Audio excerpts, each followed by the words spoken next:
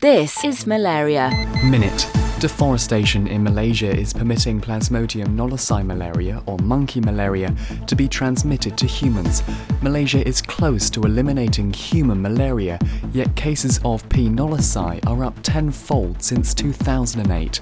However, despite this rise, there's not enough evidence to suggest that humans can transmit it to mosquitoes, which could lead to another human infection. As such, the World Health Organization continues to exclude P. knowlesi from its elimination efforts. Malaria is fighting back. The Walter and Eliza Hall Institute published an article explaining the effects of human genetic changes, thalassemia, and how Plasmodium falciparum malaria is resistant to chloroquine. And Linda Lear speaks to us about Rachel Carson, the author of Silent Spring. The interview will be available online soon, Friday the 9th of November. Malaria. Minute.